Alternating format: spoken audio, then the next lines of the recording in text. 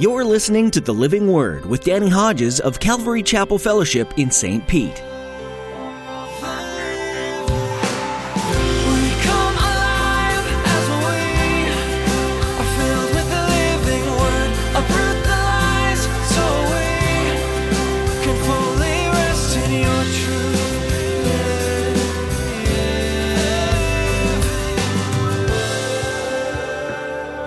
They're poor, they're blind, they're lame.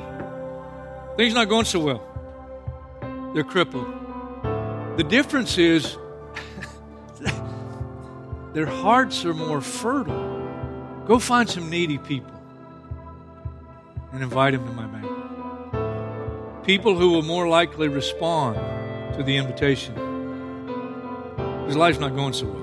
Comfort and blessings can cause you to grow complacent for your need of a Savior and eternal life with God. It's all too easy to dismiss Jesus' invitation to eternal salvation because you're too busy with this or that. It's because of this that God issues the invitation to the poor, the needy, the far off, and the different. They are more willing to hear and heed the invitation. Pastor Danny will explain the extension of Jesus' invitation to believe in Him for eternal life and the call of His servants to extend the invitation far and wide.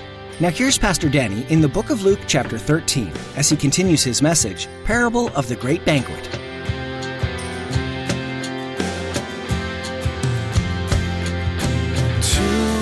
every nation for all generations, together in love, we'll move mountains by faith until all have tasted, seen, and heard the power of the living word.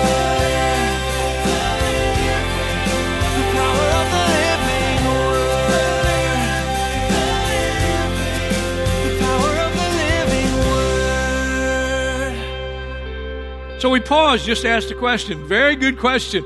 What are my priorities in life? What are my priorities in life? Personal pursuits, romantic relationship. It's a great challenge, isn't it? You know, and it's a challenge for even those of us who really have accepted the invitation. We have been born again. We are followers of Jesus Christ. But back in Luke chapter 8, it's interesting in the parable of the seed and the sower. It's interesting that those that fell among thorns, the seed among thorns, the thorns come in and it's life's riches, it's life's worries, it's life's pleasures. And they come in and they choke the word. And you don't mature and you don't bear fruit. I note also in the parable the intense, and it is intense. It's an intense desire by the master, listen, for the house to be full, for the banquet to be packed. The first ones make the excuses. They're too preoccupied with the affairs of this life. And so he says, go out and find others. He wants his house to be full. Now, I want to pause here. I want to slow down a little bit and let's look at this servant's responsibility and the goal of having the house full. The servant's responsibility. And the first thing he tells him, here's what he says. Since all these people are too preoccupied with life, you go find needy people. Needy people. Now, let's think about that. Let's think about it. Just leave that up for a minute. Let's think about it. Does that mean God loves the needy people more than He loves the other ones? No. No. He wants the others. He wants everybody there. God's not willing that any should perish. He wants everybody there. The difference is, these people, things aren't going so well in life. They're poor. They're blind. They're lame. Things not going so well. They're crippled. The difference is, their hearts are more fertile. Go find some needy people and invite them to my banquet. People who will more likely respond to the invitation. Because life's not going so well. Second thing he says is, reach out beyond your borders. We're going to come back to that. Third thing he says, don't be satisfied until the house is full. Don't be satisfied until the house is full. And then the fourth thing he says is, and I put them together, go quickly and be aggressive. Don't do this casually. Go quickly. Why? Because time is short. And I want to tell you, look, I've been pastoring a long time. I've been studying and teaching the Bible a long time. But I was so convicted by this text. In a good way. In a very good way, I was convicted. A pastor can live in a bubble. It's easy to live in a bubble. You know, we're busy. The relaunch of this ministry, you know, one of the things we do now, we spend a lot of time with people in the church. We spend a lot of new people in the church. They want to have us over for dinner or take us out to dinner. Absolutely, especially when you're buying. We'll say yes right away. We just had dinner with a new couple last week. They bought. Praise the Lord. And it was a great meal. We had a great time with them. We're spending a lot of time with people. I give my phone number out to anybody who wants it. Doesn't mean I'll call you back, but you can have my number. I'm a fellowship junkie now. And that's not, if you knew me from the past, that's not me. It's the new me. But I'm telling you, it's easy to live in a bubble, a Christian bubble. I don't want to live in a Christian bubble. I love you. But I want to do what the parable said. I want to find needy people. I want to invite them over. I want to reach out beyond our own borders. I don't want to be satisfied until the house is full. And when is the house full? We're going to come back to that one. Let's think about them a little more deeply, one at a time. Find needy people. Invite them to the banquet. Now, what we preachers can do, and it's not wrong to do this, but we would apply this, for example, in this way. We know the great banquet is the wedding supper of the Lamb. So we know the invitation is to receive Jesus Christ as Savior. And so I could take this and say, okay, church, we need to find some needy people and invite them to the banquet. For example, we have some special services coming up at Easter. We have a sunrise service at the Vinoy.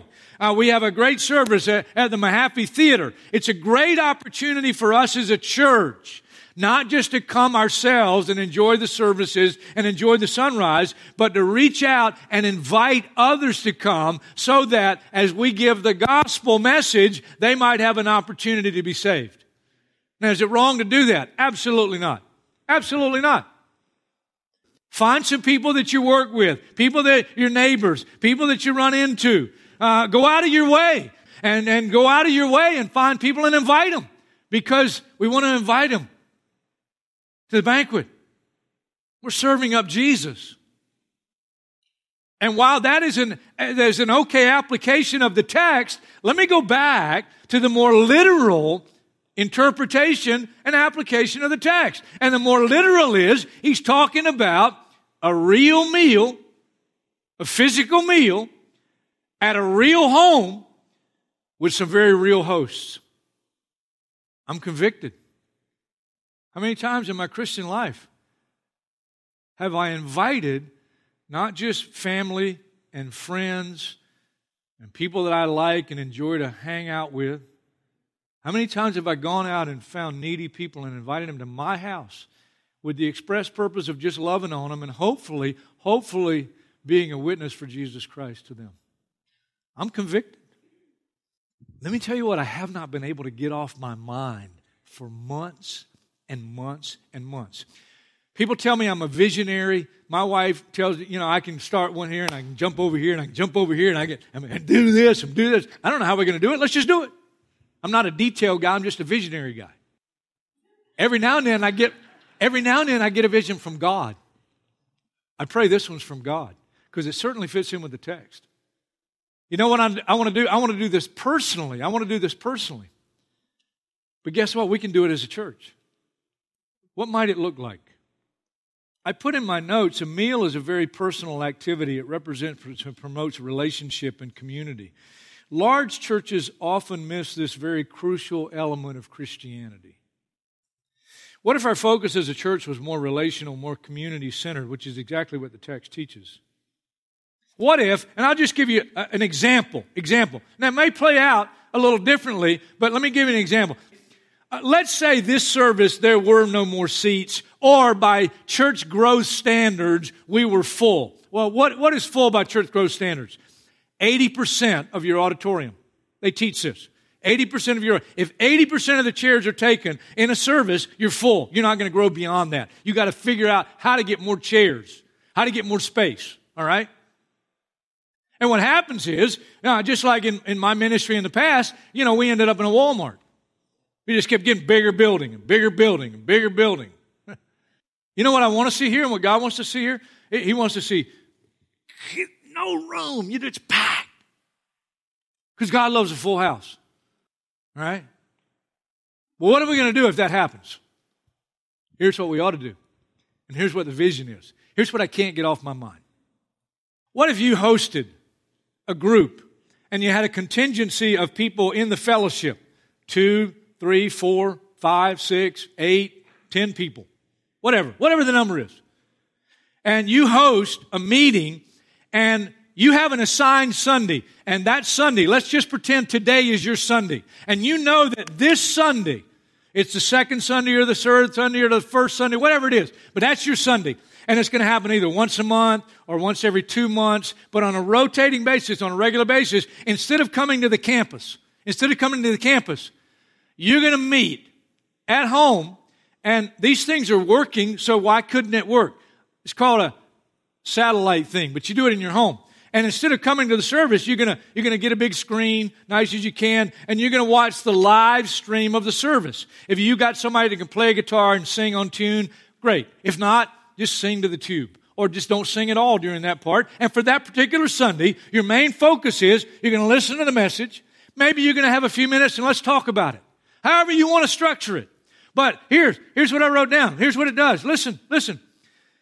It's an opportunity for personal evangelism because the goal would not be for you to become comfortable with those group of people. The goal would be, and you would know this is the goal would be to find needy people and invite them to your home. And you tell them, hey, we're having a church service at our house. We're just watching our main church service this particular Sunday. We do it once a month. We do it once every 2 months. We'd like you to come. And we're going to have a meal. And you want to have a meal that entices them. Putting some ribeye on the Barbie. And then you talk about all the fixings and all the other things, and it's going to be great. We'd love to have you come. And you just invite them over. It's an opportunity for personal evangelism. It creates community. It limits the need, listen, it limits the need for a larger church facility. What if it were to grow? Let's just say, for example, we end up with 20 groups, and they're divided by Sundays, 5 groups, and you divide them. Yours is the 11 o'clock service, but on that particular Sunday, you're not on the campus, and those people with you that are contingency, they're not on the campus. That means we don't have to have a seat for you. You say, what about kids? We'll solve that problem. But a lot of us are older. We don't have to deal with the kids. A lot of us are older. Some of us have small kids. And if you can't do it because of your kids, that's fine. But a lot of us can do it. And you're rotating. And let's say you got 20 groups that are rotating. And your church can grow numerically without having to build a bigger building. And did I tell you? Did I share with you? It's an opportunity for personal evangelism. It creates community. It limits the need for larger facilities. Get this. Number four. You live out the text. You're actually doing it. You're not just reading about it or listening to it and go, well, not a great word. No. We're doing it. We're doing it. Let me tell you how excited I get. Listen, I get so excited about this. Can't get it off my mind for months. But now, because of the parable, I'm going deeper. I started thinking about some of the people in the church. And I know some of them have really nice houses. The house in itself is an attraction. And some of the people that you'll invite, they would never go into a house like that because nobody's going to invite them in a house like that. I started meditating on it more. I know of 2 people in our church that not only have nice houses, guess what? They have, are you ready for this? Yachts.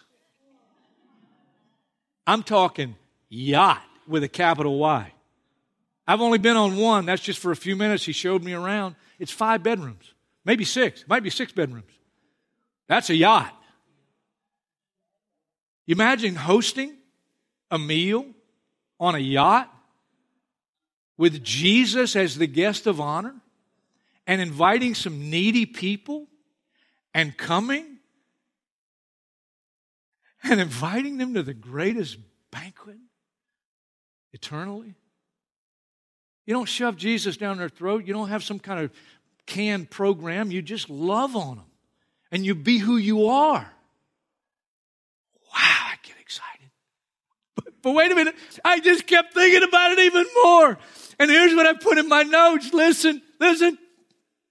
I've been thinking about this a lot. Some of us have some really nice houses that would be perfect for this kind of ministry. I can envision a group of people sitting around watching the CCF live stream on comfortable cushioned couches.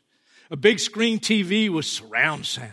The smell of barbecue in the background. Sipping on an iced tea. Munching on some delicious appetizers. Some of you are thinking, I wish we'd have done it today. But wait a minute. I thought more deeply. I said the longer I thought about it, the more I realized that what would be a great surprise to everyone at the main service is to occasionally broadcast from poolside or from the yacht. And I would do the message from the yacht, and you wouldn't know what Sunday it was going to be, but one Sunday you show up and all of a sudden you're watching me on the live screen from the yacht, sipping on the iced tea and shrimp cocktail. And I'm totally serious. Let's do it. Let's do it. How exciting. But before I close, second thing he tells the servant to do, reach beyond your borders. Wake them up. I was in Mexico for 6 days in the relaunch of the ministry. I'm going back to where we started many, many years ago. The way our missions program started was I started going places, praying God open the doors, and God began to open the doors. Now we have already some great connections, and we want to get behind things like that, and we're getting ready to take those steps. But God led us to Mexico. It was an open door to go and see the work there, and the mother church that is responsible. They've already planted 29 Calvary chapels. 29 Calvary chapels. 26 in Mexico. 1 in Canada. 2 in the U.S. Pretty bad in the U.S. when Mexicans are sending people to plant churches here. And it was so exciting. Pastor Mike, he's the mother church pastor that started all this. God used to start all this. And I listened to his message, and he talked about 5 characteristics of a healthy church. 5 characteristics of a healthy church. And number 5 was vision beyond your own community. Reach out beyond your borders. That's what the servant was told to do. Reach out beyond your borders. We have a tremendous opportunity, fresh opportunity. Despite all the other missions that we'll be supporting and already have connection with, we have an opportunity to link up now with this church that started 29 churches already. And the 29th church that was started, we were there for the first service last Sunday night. I get emotional. It was so exciting. The place was packed. Some of the people there were from the church that started that church, the church that was hosting the conference. And so what I wanted to know was, how many people there are from that mother church that started this church, and how many people are brand new? Guess how the church starts? With a group meeting in a home. And when the group meeting in the home gets large enough, they have a called pastor, and he goes out and he plants through that house church. Novel idea. The house church grew to 30 people. The pastor that's called has to reach 12 men. 12 men. They reach men first, and the foundation of the church is the male. It grew to 30. More than 12 men. They planted the church. I asked the pastor afterwards, how many people were from the mother church, because the place had over 100 people. Over 100. It was just packed. The worship was off the chart good. It was just tremendous. From the 30 people that were the core to plant the church, that first service, 30 brand new people came that they reached. 30 brand new people that they invited. 60 people. And 2 men got saved that day. Whoa! You talk about exciting, man. Now we have an opportunity. I went to Philippians chapter 1 where Paul thanked the Philippian church for their partnership in the gospel. And then in chapter 4 he closes and he thanks them for the repeated financial offerings that they sent to him to help him in his life and ministry. Met a young guy there. He's in a church planting class in the mother church up further north in Mexico. We got to hang out together. He's a young guy. He has a background like mine. He was a drug addict. He was a drug dealer. And he gloriously saved. And God's got His hand on his life. And he's potentially the first guy we could come alongside. And we could partner with. And see a church planted. And people reached. Listen, this is a way practically to reach beyond our own borders in places like Mexico. And we're going to be involved in other places too, but this is a fresh open door that I am so excited about. What's the third thing he said? Don't be satisfied till the house is full. How do you know when the house is full? Is that when we just don't have any more room and we're just packed? No. How do I know that? Romans chapter 11. Romans chapter 11. How do we know when the house is full? Verse 25, Romans chapter 11. I don't want you to be ignorant of this mystery, brothers, so that you may not be conceited. Israel has experienced a hardening in part until the full number of the Gentiles has come in. Now, if that doesn't make sense to you, let me put it very simply. When the last person to be saved is saved, that's when the house is full. Let me put it in another very simple but biblical way.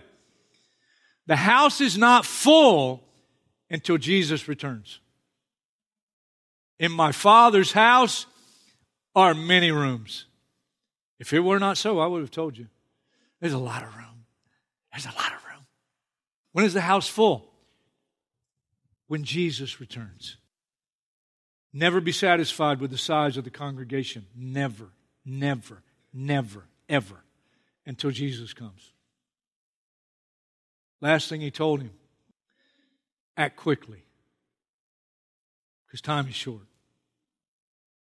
Act quickly. And be aggressive. Don't do this thing casually. Don't have a casual attitude about it. People are dying. One last thought. I put in order to do these things, we'll have to get out of our regular routine in life. Here's what a routine is. It's a sequence of actions regularly followed. It's a fixed program, and it's so easy to fall into a routine. It's easy to fall into a routine as a pastor. But what happens, listen, if you fall into a routine that misses the Spirit of God and misses obedience to clear text like the one before us this morning, here's what happens. You become stagnant. You can become stagnant as an individual believer. You can become stagnant as a church. You cease to flow with the Spirit. You cease to move. You become inactive and dull. God help us that doesn't happen to us.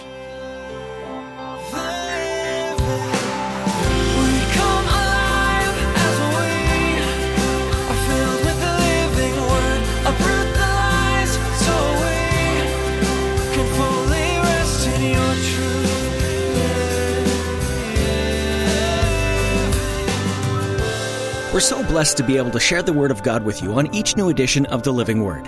Thanks for being a part of our valued listening audience. If you'd like to hear today's message again, please visit ccfstpete.church. You can also join in our Bible reading plan. More information can be found on our website. As we wrap up our time with you today, we'd like to take a moment and offer you an opportunity to partner with us here on The Living Word. Would you join with us in praying for the listeners of this program? During this time of uncertainty in our nation, prayer is a powerful tool to combat fear and to promote peace in Jesus. Please pray that each person that hears these messages from the life of Jesus are touched and changed by His love. Please pray also for us. We want to continue following God's plan for this program, no matter where He asks us to go.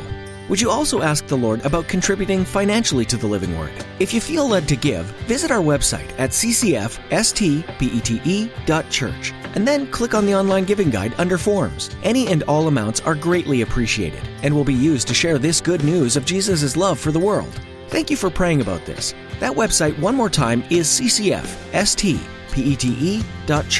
With that, we've come to the end of our time with you today. Thanks for being a part of our time here on the Living Word.